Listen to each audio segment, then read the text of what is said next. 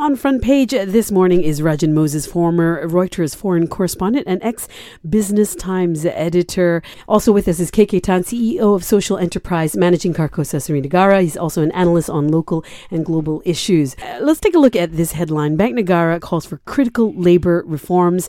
They've urged the government to improve labour laws and reform the labour market following research which suggests that Malaysian workers are not adequately compensated for their work. Benchmarked against their counterparts in the US, Australia, UK, Germany and Singapore, Malaysian workers are being paid a third less for a comparable level of productivity. So, Rajan, is the lack of high-skilled jobs for graduates a problem, or is it a problem where our graduates lack soft skills to be paid sufficiently and per market? I think it's got to do with combination of the two. The market rate for labour here, especially for graduates, seems to be very steeply low. Actually, it looks very slow. About a third, of what's comparable in other countries, including Singapore and other more rich countries in that sense. I think it's got to do with also the labour laws that we have, and are we mired in low wage regimes? That's Malaysia is very characteristic of Malaysia to have very low wages, and that seems to have an impact on anything that we do. So when it comes to the Bank Negara report, it sort of tells you, that looks like we need to do more. Right. To upgrade not only our graduate skills, but also to review at the whole wage structure in tandem with other wages that are in the country. Yeah. Also, I believe that it's the employers, right? that As they're always. the ones very resistant to upping the wage. Now, should the minimum wage be fixed or should it vary? What's your opinion on this? We've been talking about this minimum wage issue for quite a bit now. Yeah. And we got a paltry $50 increase or something, recently. But it's just typically Malaysian in the approach on wages, minimum wages. As far as the Bank Negara report on productivity and wages, I think they gave the right facts. The only problem is I think there wasn't enough deep analysis. And looking at it purely as an analyst, I believe that it's not because our people in Malaysia are less productive and deserving less. Mm-hmm. I think if you look at people doing business, always goes to the issue of cost of business. And I believe that the cost of business in a developing country like Malaysia is much higher than a more developed country. And one of the issues have a lot of businessmen to complain to you is leakages and the cost of corruption. Right. Because they have to give money away, especially on overcoming regulations, making things legal. Therefore, less money will be left to take care of workers' salaries. Because businessmen always look at the bottom line. In order to maintain that bottom line, something has to go. All right. Definitely, food for thought, yeah? When we come back, we'll be taking a look at flying cars, a show stealer at Lima recently. That's up next here on Lite. On Frontpage with me this morning is KK Tan, analyst on local and global issues. Also Rajan Moses, formerly of Reuters and Business Times. Let's take a look at the showstopper at the Lima show recently. Malaysians got a look at a local prototype of the flying vehicle. Is it a model? Is it a prototype? The response was underwhelming, to put it quite mildly. What were your thoughts on it, Rajan, when you saw this prototype? First thing that I looked at was to see these KDK fans, some kind of contraption, very basic, bit like the Raja Bomo kind of thing, The very use of the word, flying cars, it sounds like a magic carpet on the air or something. But seriously, it looked like a rather prototype vector device, although the owners claim that it's got drone-like powers and other things. Mm-hmm. So it's a showstopper, no doubt. I mean, it's a good PR, branding kind of thing. But what exactly it is and what it can deliver, nobody seems to have really want to have delved deep into it. Your thoughts, KK? That was my initial reaction to it, and a lot of my own friends kind of make fun of it. But I think at the end of the day, as a person who craves for innovation and creativity, I think we have to be fair to anyone who has anything to offer. We're going to give them a chance to prove it. You remember how Bill Gates of Microsoft and the late Paul Allen first developed their very basic programming system from a garage. 1975, which can only pack in 2 people. So I think, to be fair, I say let's not judge a book by the cover. Let them prove it. I think the concept of flying cars must be promoted as much as possible. Let people come up with any kind of prototype they like. Right. And as an enthusiast who has been in this area for a long time, I was reminded of this film called Blade Runner, 1982. Yeah. Which shows flying cars. It was actually based on the story written in 1968. And it actually predicted that at that time, it was about now, November 2019, we're going to have lots of flying cars around. It's quite amazing. I kind of reminded of the movie. I said, this is really amazing, and we're talking about it now. Right. I think we just have to have something really, specific and workable, to disprove the theory, and if you got stuff that you can't fool the market. You can put up a contraption and make it look like it's good, but it's still something that, there are other pressing issues in the automotive market, I think, than just the flying cars. They add on to the potpourri, of things that are available. Well, and on top of everything else, this seemed very rushed. It looked like a rush job, so I don't know. If I may add, the main problem or challenges about flying car are a few areas. Number one is the cost of production. Number two is energy efficiency. Mm-hmm. How far can a flying car take you? And number three, more importantly, even though you've got a fantastic product, you need the integration with existing logistics infrastructure. Safety. Yes. You don't know when the thing will fall off from the sky. Mm-hmm. So people who want to have a flying car need to be trained. I think this is still grappling. Even in the most developed state in the US, when they're developing it, they have not solved the issue yet. Coming up, do away with moral studies. This is what parent groups are telling the government. That's something we want to discuss next here on Lite. On front page with me is KK Tan, CEO of Social Enterprise, Managing Carcosa Srinagara, an analyst on local and global issues as well, and Rajan Moses, formerly of Reuters and Business Times. Now, a parent group has urged the government to do away with the moral study subjects in schools, saying being moral is about more than memorizing definitions to pass examinations. The Malacca Action Group for Parents suggested that the subject be replaced with a common class on issues such as human rights, preserving the environment, caring for the needy, and the evils of corruption.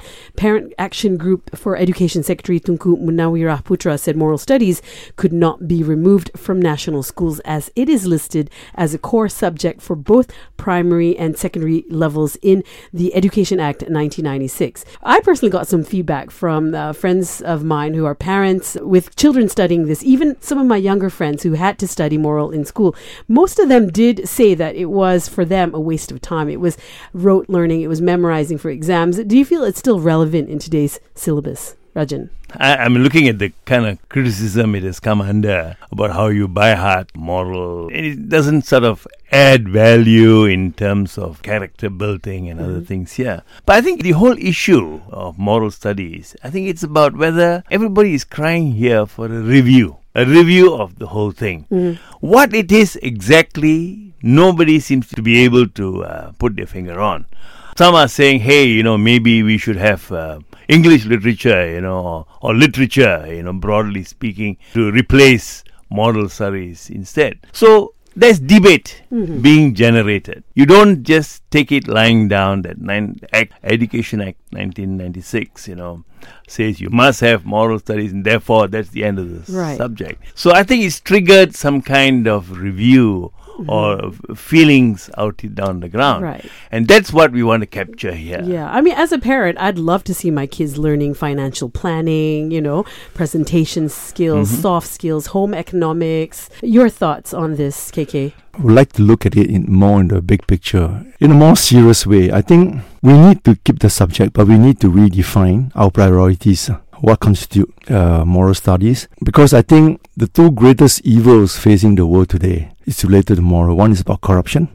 The other is the evil of extremism, and with terrorism as a byproduct, of extremism. It is important, I think, to recalibrate on the contents of the moral studies, to talk to your children about why is it wrong to be corrupt. Not only they will face the consequence of going to jail for a long time, they also is a big cost in society. Couldn't that be a dialogue that happens at home, though? Must we have an actual subject in school for it? I think you need to start somewhere. The trouble with a lot of dialogues at home, it doesn't get very far. It has to be kind of structured and discussed seriously because it's a serious matter. The other one I want to push for on the moral subject is the need to respect other religion and other culture. To me, that is a very important moral value that we take for granted. Mm-hmm. And this is what a lot of problems in this world is caused by. The disrespect for each other's culture. There's so much hatred for someone of a different kind, you know? Yes. All right. Absolutely. Agree with you there, KK.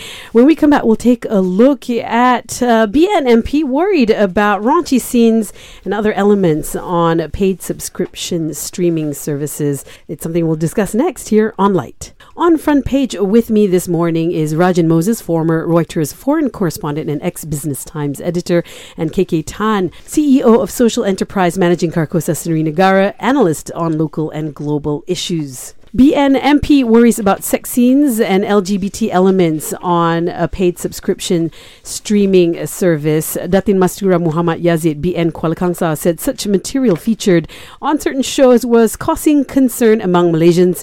This is about the films and shows on this paid subscription streaming services. Are there different mechanisms of censorship used between ordinary films and those on Netflix?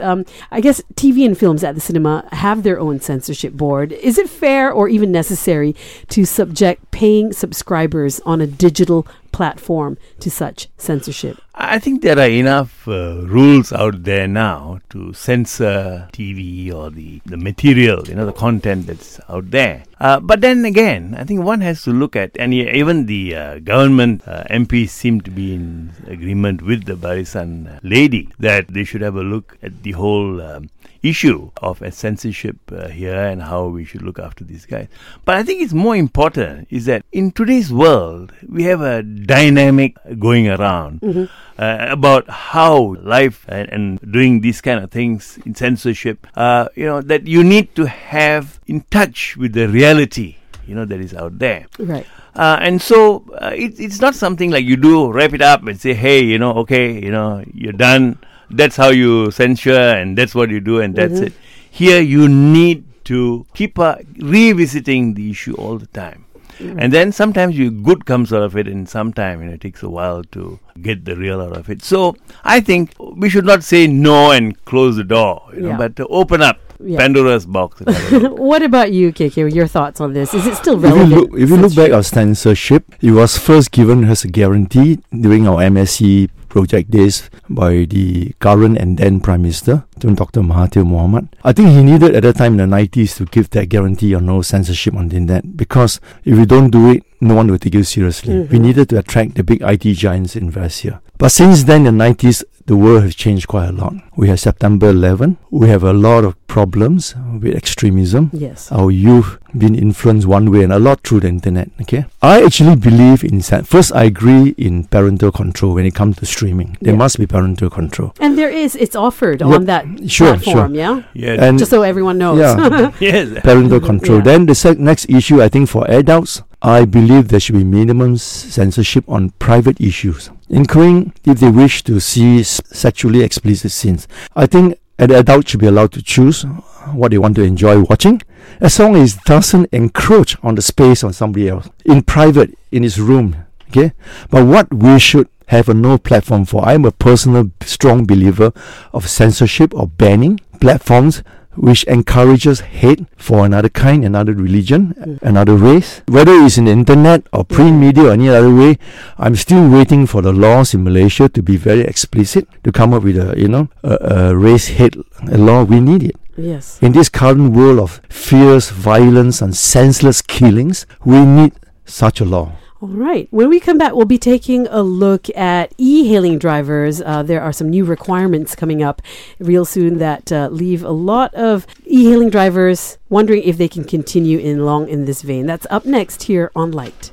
On Frontpage with me this morning is KK Tan, analyst on local and global issues. Also Rajan Moses, veteran journalist. E-hailing drivers will now be required to undergo 6-hour training on top of vocational license. This would involve 6-hour training at any road transport department, accredited driving centers, and they have to have the PSV taxi e-hailing license as stipulated under Section 56 of the Road Transport Act 1987. Also, their vehicles cannot be more than 3 years old. So are these changes fair, or are we making e-hailing no different to taxi services? And what about all those ancient taxis that are still driving around on the road? Will they not be required to upgrade? There's already quite a bit of regulation out there. And then we've heard this new piece now about, doing other things here for e-hailing drivers. I think, there's quite a bit of regulation there. The ministry has come up with this rule, and it's in moving in time with the things. The old taxi drivers of the old,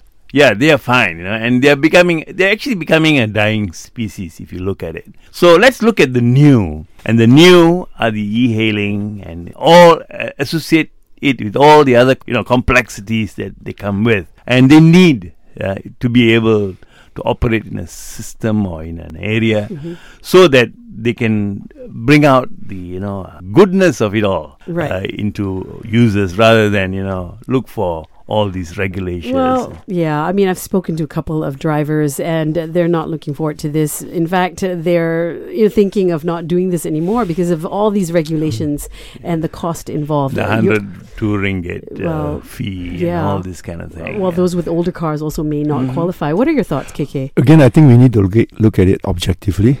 When e-hailing came first to Malaysia, there was a lot of hue and cry, understandably from the traditional public car transportation system, which is the taxis. And the kind of complaints we have. I mean, to be fair, not everyone were bad, but there were lots of complaints, especially from tourists, on the not just on integrity issue, on the standard of our service. It's always the concept of you must have good, healthy competition. And this new concept is good when it came, I think, but at the same time, you had to be fair to the taxis, the traditional taxi. You had to subject them to the same rules, which means I think what the government is doing, the Ministry of Transport doing, is the right thing. You have to regulate the e-hailing with the same kind of terms and conditions that you impose on the taxi drivers. That is on the safety, the skills of the drivers, and the roadworthiness of the cars. So I think it is necessary and fair. And, no one should complain about it. You should have the same rules. What about this idea that if a lot of drivers then decide no longer to do this, there will be less drivers and that will push up the demand, making the service very expensive? It doesn't, for a user, this is not necessarily a good thing. As long as there's competition, I don't think you need to worry. This is why we need clean competition. And also the other modes of transportation like the MRT and other public transportation. I feel that as long as the government's job is provide a level playing field and to regulate. Let the industry find its own level. Okay, well, gentlemen, definitely a lot to think about this weekend. Thank you so much for joining us this morning on Front Page. Thank you. Thank you.